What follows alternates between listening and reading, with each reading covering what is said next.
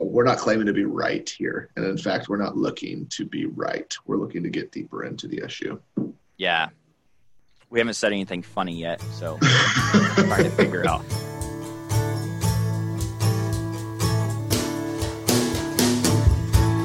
Thanks for joining us for another episode. I'm Keith. I'm Kate. I'm John. I'm Renee, and it's okay if you're not okay. Today we're doing something a little different in our podcast, and we're actually going to be responding to a current conversation happening in our community right now, wrestling with the ways in which mental health and public health intersect, compete, or not. And so we're going to jump into that a little bit, but first our housekeeping items. Just a reminder that the views and opinions expressed in this podcast do not necessarily represent those of Johnson County Mental Health Center or Johnson County government. And today that's especially important because we're all coming into this conversation with some professional knowledge and expertise, but also with our own personal perspectives on this. Just as a reminder, if this is the first episode you listen to, John and Renee are both mental health clinicians who are team leaders as a part of our organization. Kate is a part of our community prevention team, and she has a master's in public health. I do communications for the Mental Health Center, and my background is in theology and public policy. And so we are going to be wrestling from those perspectives, sharing some of that professional perspective, but also our own ways that we've been wrestling with it personally. So to start off, let's talk about the ways that public health and mental health do compete or not, or intersect or not. And then later on, let's shift into, now that we've laid out all this groundwork from maybe a theoretical perspective, how does it change the way we live? John, do you want us to get us started? Absolutely. So, I understand public health to really be about preventing disease. And I think that it's understood by a lot of people as important. Everyone is considering their physical health to one degree or another. I think one of the biggest differences between public health and mental health, at least in people's minds, is that not as many people may be connected to the fact that they have mental health too. It's one of my favorite things to say to people, is that everybody has mental health. But for some reason, there is this belief that you only have mental health if you've got a mental health problem. Whereas everybody has physical health, whether they have a physical health problem or not. Mental health is, conceptualized a little bit different, I think. And the other difference is that public health deals with diseases that present very similarly in the vast majority of people, right? So everybody has maybe had, not everybody, but many people have had the flu. It presents very similarly, and most people, we can relate around our experiences of that. And the treatment is pretty much the same too. Whereas in mental health, treatment is highly individualized because the impact is very individual and the cause is very individual. So I don't think they're mutually exclusive, but there are some differences between the two. Yeah. Kate, I'm really curious to hear from your public health background how you would describe public health and how that is similar or different to how John just described it. Yeah, so I describe public health as promoting and protecting the health of the people within the community where they're living, they're working, they're playing, as well as promoting wellness by encouraging healthy behaviors. So I think of mental health as public health. I think of them very similarly, but it's just promoting the wellness of our community, whether that be our mental health, our physical health, our general well-being. So that's a little bit about how I view public health. Everything's interconnected. Yeah. I think one of the things that really jumps out to me, Kate, about how you explain it, and John, you too, when we talk about public health, the first word in that phrase is public. And it really points to the overall health of a community. And there's a lot of data involved in tracking the ways in which different behaviors are trending over a whole group of people. And then what behaviors or what things need to change to help make the community as a whole be healthier. And that's often a different way than how I, and likely you and you, our listeners, think about your own personal health or your own both physical and mental health, or even maybe just your families. I think often when we think about those, it's I'm experiencing these symptoms. It's impacting me this way. I need to get some help. This is the treatment that I need to undergo. This is the medicine I need to take. These are the actions or diet I need to change to be healthier. And so all of a sudden we start talking about public health when the primary unit that we're measuring is the community as a whole. It's not each individual. And it's a really different way to think about health and the way that we interact with one another. Well, I think I probably come with an even a fourth opinion, right? Another unique opinion here. I have not really considered public health much in my career path and in my experience, even just as a layperson hanging out and working and living in Johnson County. It's just not something that I have taken the time to look into and learn more about. And so when in the midst of this pandemic and I'm learning about public health crisis, I go to, public health deals with this specific contagion, right? Something is contagious. Something is out there for people to catch, and they've got to do their best to identify it and plan for it and give us the antidote. And yes, I am playing about 5 movies scenes in my head right now. I have so many friends that just binge watched every pandemic movie on every streaming service for these last 6 months. And John is me too. Yes, kudos to those streaming services because they just plopped them back up in their rotation, and then all of a sudden Outbreak is number 1. And I'm like, really, guys, really?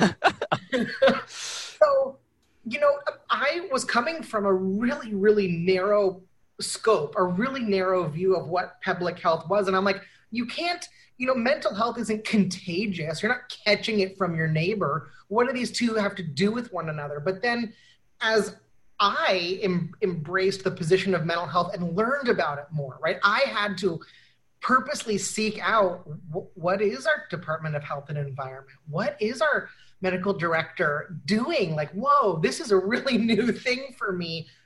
Really getting to an understanding that it is so much more than just sitting around waiting for this contagion to happen, right? It is so much education and promotion of wellness and health to get back to what you guys are talking about. And then I kind of had a heart sink moment, man, I wish mental health was a huge part of that.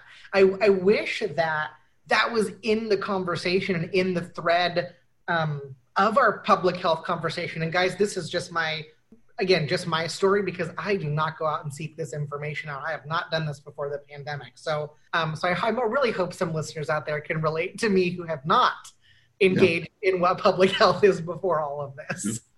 I'm actually intrigued and kind of encouraged by the conversation that is happening around mental health in this community. I agree with some of it. I disagree with other parts of it. That's not really what this is about. But I'm the same way, Renee.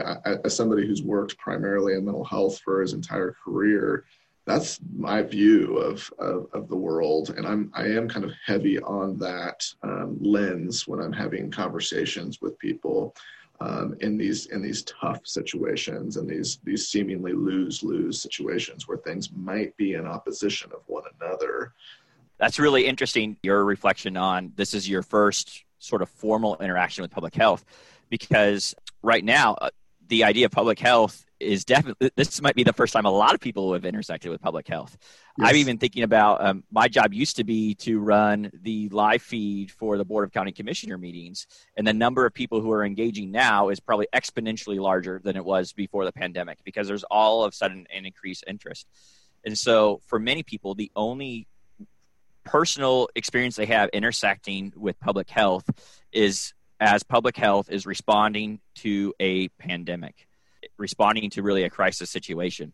And so in the midst of any crisis, the thing that you are talking about the most is that crisis and not some of the other things.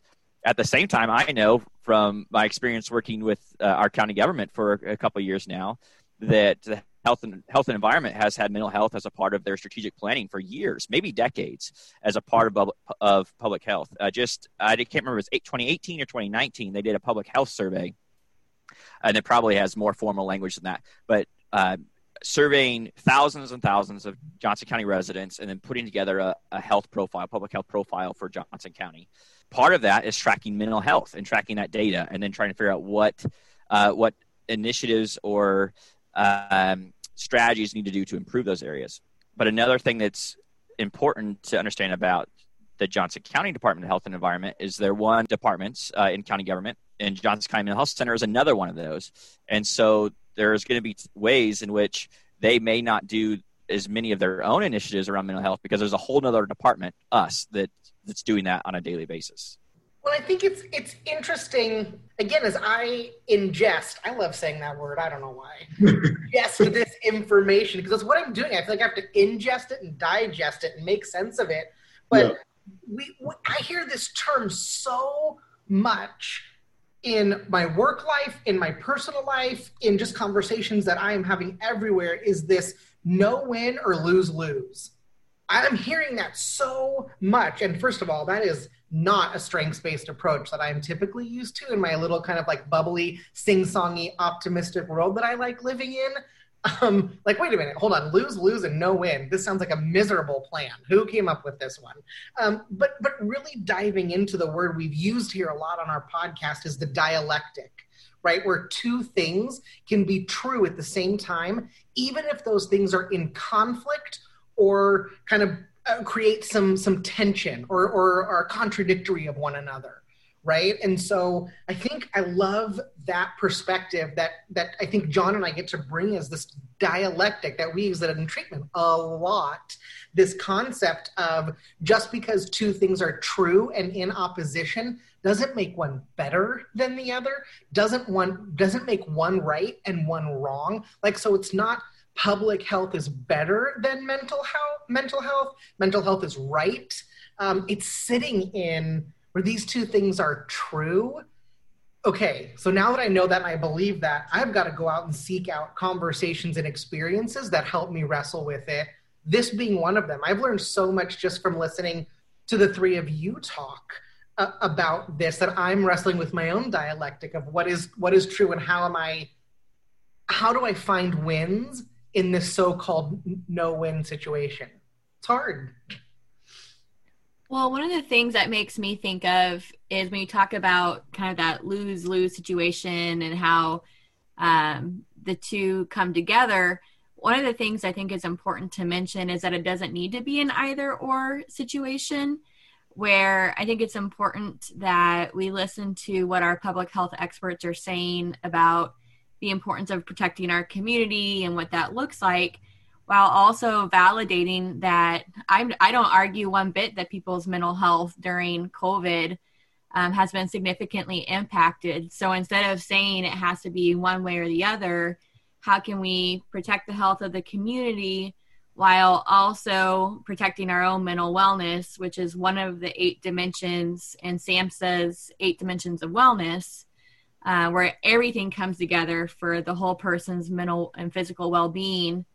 And so I think it's important to mention that there's ways that we can protect both aspects and it not having to be either or and both still be true to that person.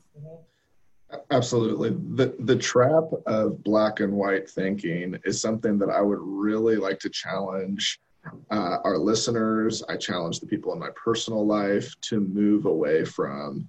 That these situations, when we go one trumps the other, or this is better than that, my view is right, this is wrong. Really, it's not about coming up with right and wrong. It's more about coming up with reconciliation and balance between the two. So it's not about what's right or what's wrong. It's how much deeper can we understand the issue, move further into the gray. Everybody is going through this right now and these seemingly lose-lose situations. It's really about how do we reconcile these two things and how do we understand them more deeply, and then what do we do with that from there? I think there's a sort of a philosophical reality there just about how we interact with the world. You think about just historically the way that we've interacted with the world, and by we I mean Western civilization. There's definitely some cultural pieces that are shifted even within Western civilization, but this idea of the Enlightenment and modernity and this desire to be able to have an empirical explanation for every piece, and everything lines up with the scientific experiment and being able to measure and shape it. And so then when you have two different things that seem in competition with each other, the temptation from that perspective is often to measure them both and then to see which one's winning. And I think that this sort of philosophical approach, although for most of us this is just our natural way of interacting with the world, we wouldn't call it philosophy, is we have a really hard time when we can't measure up two different things and then make a decision about which one's better. We often have a lot of hard time wrestling with dialectics, to use Renee's term, or mystery, or uncertainties, or an I don't know, and just being okay with that.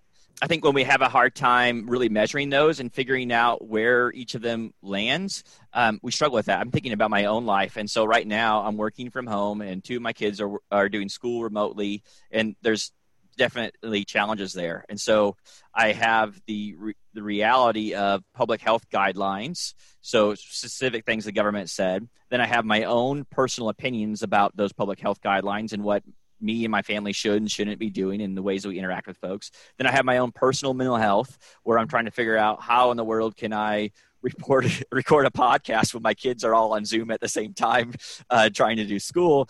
And so all these realities are happening at once. And so the internal or the natural urge I have is to figure out which one is the most important, and I have to follow that one, when really I might need to step back from that and figure out how can I have these things exist at the same time? How can I engage in positive, beneficial public health practices while at the same time taking care of my own mental health and taking care of my family's emotional health? Yeah. And I just want to say, so, I mean, Keith, first of all, thanks for sharing.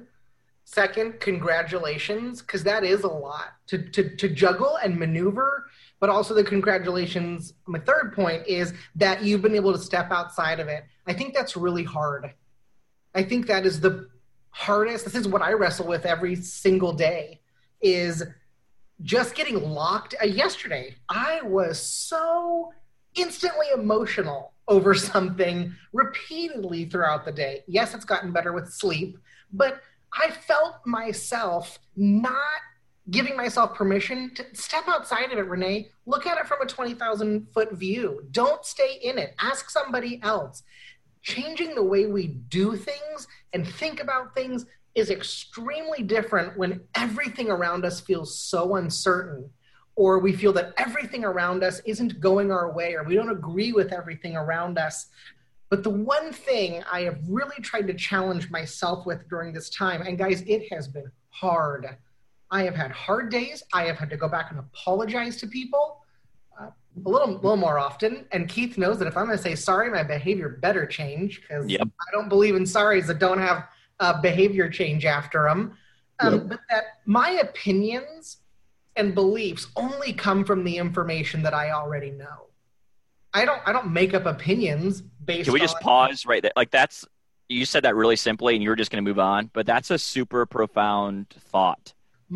Okay, first of all, I'm going to blush because Keith called me profound. My opinions only come from the information that I know. Yeah. So I guess my thing is I don't want to encourage people to change their opinion. I don't want to change my opinion. But do you have more information, all the information, a little bit more of the information?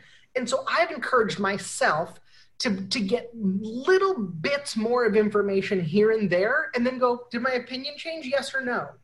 Okay, cool. Let's keep moving. Because in the conversations I'm having with people and the information I'm trying to get from different reputable resources, it's not to change my opinion. It's just to make sure that I feel comfortable with my opinion. Absolutely. I think that ultimately we would all love to have solutions for some of these big things. And I would encourage people to move away from solutions and work on progress and process. So when we do solution only, I think of that arcade game, whack-a-mole, right? You hit one down, another one pops up. And so if you are constantly just trying to solve rather than come up with good progress, make progress on good processes that will ultimately over time reduce risk, and that comes with more data, more experimentation, and a perspective shift for a lot of people, and really all people in a particular community.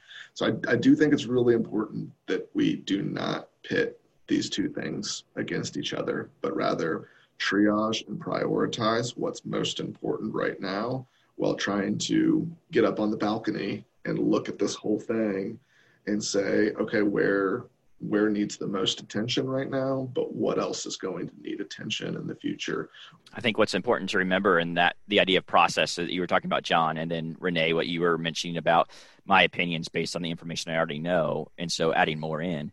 We have to have a willingness when we're interacting with new pieces of information to allow that to shape our opinion, or to at the very least, assess that new piece of information from a neutral standpoint in some way.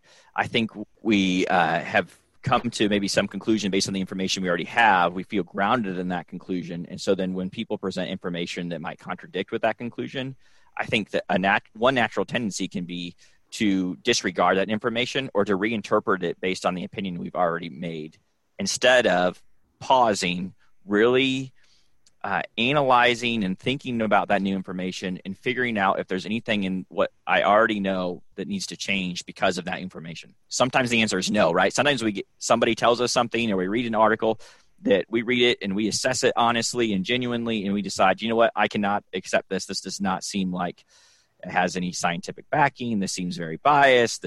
Seems like it's all opinion, or this seems like it has different values than what I feel comfortable with. So I'm not going to add that to my plethora of information on which I'm basing my opinion. But most of the time, even from folks that we disagree with, there's something that we can learn. There's something that can help us to learn, change, and grow because of that relationship, or because of the new pieces of information that we're consuming. Keith, do you believe that all people can learn, grow, and change? I believe that all people can learn, change, and grow. Yes. So do I. I also believe people are doing their best. So new listeners, this goes back to our first couple episodes. We've had a few different conversations about the idea of whether or not people are always doing the best they can. And I have to tell you that I have used that phrase much more than I used to, and I've come to terms with it. But that is a perfect example of a time that somebody used a phrase that was different than what I believed at the time. And then I intersected with it and thought about it for a long time. And over months, I've integrated that into my worldview, not 100%, but 80%. And it's changed the way that I think about people. And so that's a great example. I wonder if we might shift just a slight bit. I want us to get to the application of like what this means for us. But even before we get there, I was reminded of something Renee said a few days ago. So let's step out of the world of a pandemic for a second and just think about when we face difficult situations, especially very difficult situations. What is there to learn about mental health when we think about those? The pandemic's tough. We go through other types of tough times too, and we still have to think about our mental health in the midst of those other tough times. So are there universal truths about our mental health during tough times that can be applied to the pandemic that aren't necessarily confined to only a situation where there's a pandemic? Honestly, I think what Kate says comes to my mind first and foremost. And so maybe after I share my opinion, I'm going to pitch it over to Kate, because she talks about resiliency so much in just personal experiences and stories of the individuals that she intersects with. And so I think resiliency is something we can't forget about. So Kate, stay tuned and start your resiliency speech. That's going to come your way. We talk about triggers and stressors and hard times, whatever word you want to put or describe that or use, feel free. I don't care. Use whatever word you want. But the reality is, Keith, exactly what you said. We are all going to come face to face with some hard times. was something that really might just kind of shake us to our core, and it might impact each one of our mental health different than our neighbor and our friend and our loved one. And so it's about saying, when that stressor or that negative situation, when I experienced that, and all of the sudden I feel different, I'm acting different, I'm behaving different, I can't make sense of things the same, seeking help. That's exactly what we at the Mental Health Center do. People come to us when things aren't the same. So pandemic, illness, unemployment, loss, grief, death, there are so many. We intersect with those all the time. And we are resilient people. Kate, tell me you agree with that. Totally agree. My mind is racing right now with all kinds of different thoughts, so I have to try to streamline. But I think resilience is absolutely one of the key factors in this. And it's not just the ability to bounce back, but the ability to bounce forward and to use those experiences. We're human. We're going to go through difficult times. Unfortunately, it's just going to happen. So it's using those lessons to learn from, so that when we move forward, we can have different outcomes, we can learn from them, but also just show our own strength and determination. And I think we as humans are more resilient than we give ourselves credit for. And I think it's important to recognize that.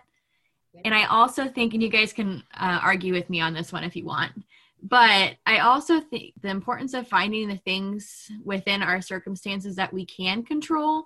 So what are some of the actionable items? Maybe I need to work out for 30 minutes a day to get some of those feel-good endorphins going so that my mental health can be improved. And that's something that's within my control when things around me feel out of control.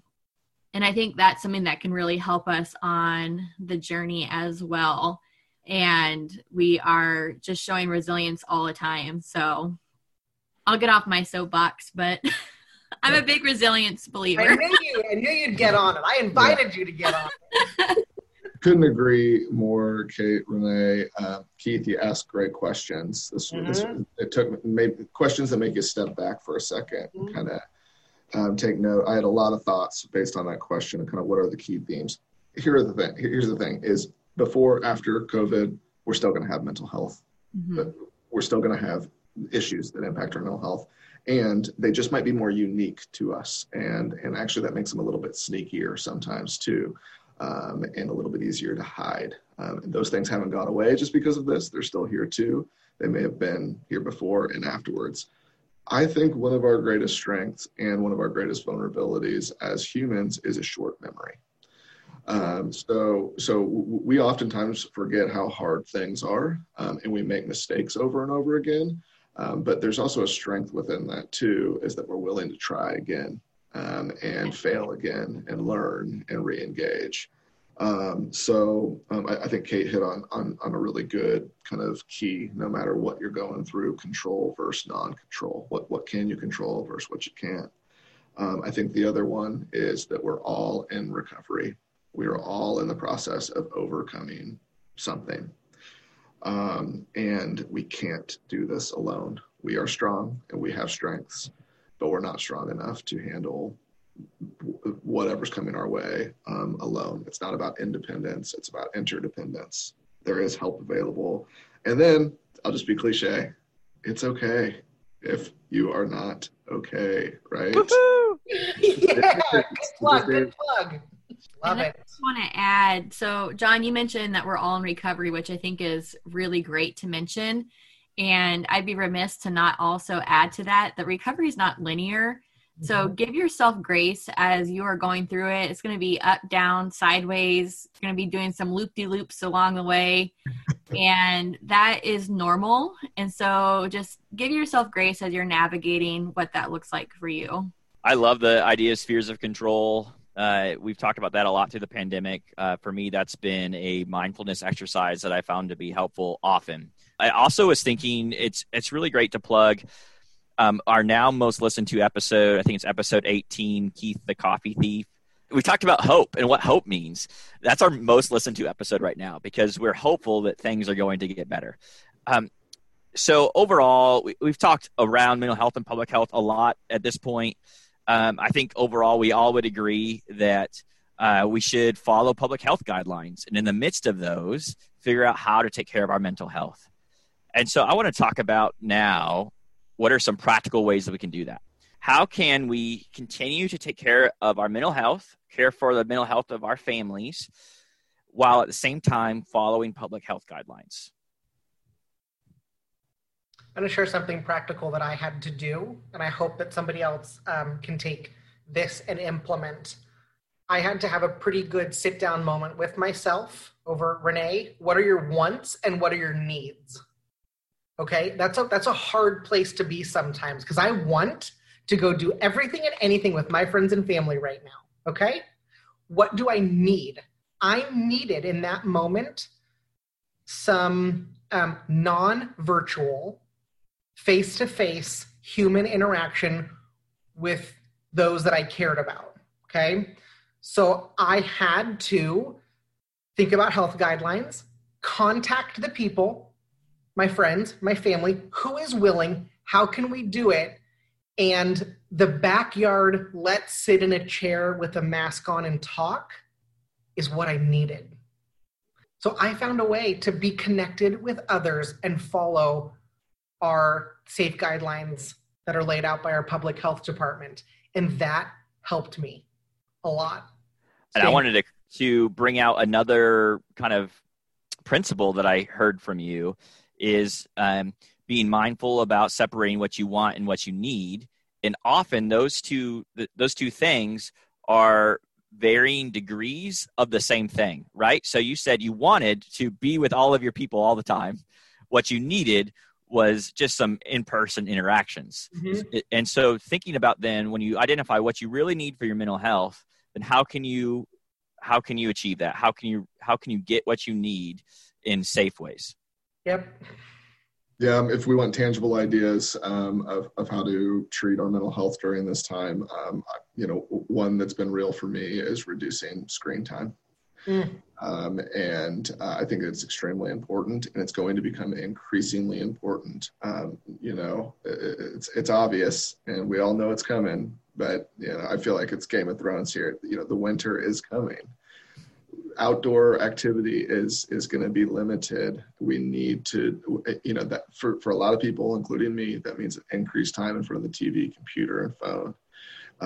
And those things are not mindful activities. Sometimes they are, but they're not super mindful activities. Another one would be to be monitoring your anxiety level, checking in with yourself of where I'm at today. One simple way of understanding anxiety is to either be way ahead of yourself or way behind yourself.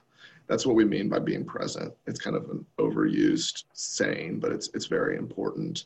So when you have 1 foot in the future or 1 foot in the past, you stepped over the present moment. And so a lot of times I check in with myself. Where am I at mentally today? Where did I spend the majority of my day worrying about stuff in the future or ruminating on things in the past? And that's a tangible thing that we can do and that will become more and more important to do, I think, during this time. Kate, what about you? What are some things that you've been able to do that have helped your mental health in these days? I think the first one, since I'm not going to be able to narrow it down to just one, the first one is routine. That's been really important to me. I did not have a good routine for the longest time. That got, a little bit out of whack. And I really saw that impact my own mental health. And so I've gotten back to getting into a routine, which has been really helpful. It's something that I can control. And with that, every day now, I make a list of the things that I can control and the things that I can't. And the list of things I can't control, I have a lot of fun shredding that up every day. And kind of helps me release some of that tension that I have. And then I implement a goal around 1 or 2 things on the things I can control list. So I love it. Yeah, so getting my body moving for 30 minutes out of the day. I'll do mindfulness walks where I can get some of that mindfulness in along with getting my body moving, or getting enough sleep at night. Will you be my life coach? I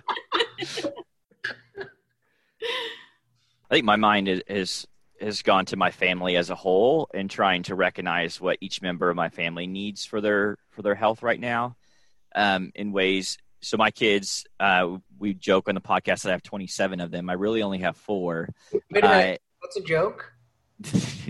Yes, that's a joke. Only 4, not 27. It feels like 27 some days, but they're age 1 to 10, spaced out in there, and they're all so very different. And we talk about strengths on here. My number one strength theme is individualization, and so it makes sense that I think about it in this way. But each of my kids really needs different activities, different interactions with people, different amounts of time with them, for them to be emotionally healthy, mentally healthy, for them to be able to regulate their own emotions. And so that's been something that's been really important for me and my wife to do, and for each other, both my wife and I as individuals, is trying to figure out what does each person need for their own self-care and try and provide that. And so my daughter, who is like super extroverted, talk all the time, always need to be with people, we have done a little bit more with her as far as interacting with some other friends than we have with everybody else. It's finding that right balance where you still keep the safe guidelines, you still teach those pieces, but then you do what you need to do for self-care. Where my next in line is super introverted, and he would sit and play video games all day if he could. And so trying to figure out what's the right balance of that's good for still his health, but is not too much. And so each of us, and then doing that for myself as well, is trying to figure out what are the things that I need, and then carving out time in our family to make those happen. So there are times when I leave, my wife is home with my 27 kids, and I go do something. There are times when I'm home with the 27 kids, and she goes to do something, because we all need that space for our own life-giving activities. Life-giving, that's a phrase I like to use for self-care. And so that's just something I would encourage for families to do in these days, that everybody just needs a little bit something different, and carving out a little bit of time. It doesn't have to be much. Like, my goal is often one thing a week. I mean, that's my goal. And making sure everybody's getting at least one thing a week that they need to maintain it in this time. Nice. Keith, I wouldn't be a clinician at heart if I didn't mention, I love the individualization. You've talked about this. John has talked about this. We all need different things when it comes to our mental health, and that's okay. Yeah. But that you are also willing to engage your children in that conversation, and that you are changing the trajectory of their lives and their mental health. And I would just encourage anybody who's willing to take that extra step this evening after you listen to this, is have that conversation about wants, about needs, about what has meaning and purpose to you. How do I either disconnect or reconnect and find something that brings routine to my life? And doing that with your children is extremely important. I want to jump in that a little bit more, because obviously as a parent, this is something I'm very passionate about, but then also because of my work is the mental health of the children. And something else that I cannot stress too much is the importance of talking with your kids about what you and they are feeling right now. And then when they're interacting with other folks who have big emotions, or they're watching something on TV that has big emotions, to talk about that. And so, like, right now, I think one of the phrases that I keep saying when people are asking me, how are you and your family doing right now? I keep getting a little bit shocked by the depth of the question at times, about working from home and going to school remote. But I say it's hard, but it's okay. Like, so just acknowledging the fact that sometimes things are tough and talking about that. When the school announced that they're going to prolong remote learning for middle school, talking to my daughter about that. How you feel about that? This is what it means. And just the significance of having meaningful quality conversations with your kids and recognizing both negative emotions and positive. And I say negative as in like the ones that we don't really want to have, not so much a moral judgment upon them. When I say two truths at the same time again, right? I'm going through a really difficult time. Things are tough, and I'm okay with it. Absolutely. Okay, let's wrap up this conversation. Thank you all for your great input, listeners. I hope that this was helpful to you as you're navigating these conversations.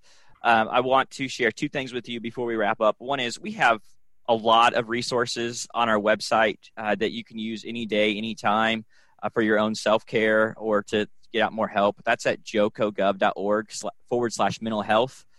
And you can scroll down there. We've curated some quick links. If there's something you're looking for you don't see there, reach out to us, and we'll get that for you. There's so much there. We have upcoming educational events, training events, things for parents, all kinds of stuff. Secondly, if you want a little bit more information about the ways that Johnson County Department of Health and Environment and Johnson County Mental Health Center are working together in this public health crisis, you can tune into an episode of JOCO on the Go. It's a podcast from Johnson County government that should be releasing the week of October 5th. You're going to get to hear from Tim DeWeese, the director of Johnson County Mental Health Center, and Dr. Ariola, the director of Johnson County Department of Health and Environment, talking with Teresa Freed from the county manager's office about the ways that our two departments have intersected and supported one another during this pandemic. Thanks for joining us for another episode. I'm Keith. I'm Kate. I'm John. I'm Renee, and it's okay if you're not okay.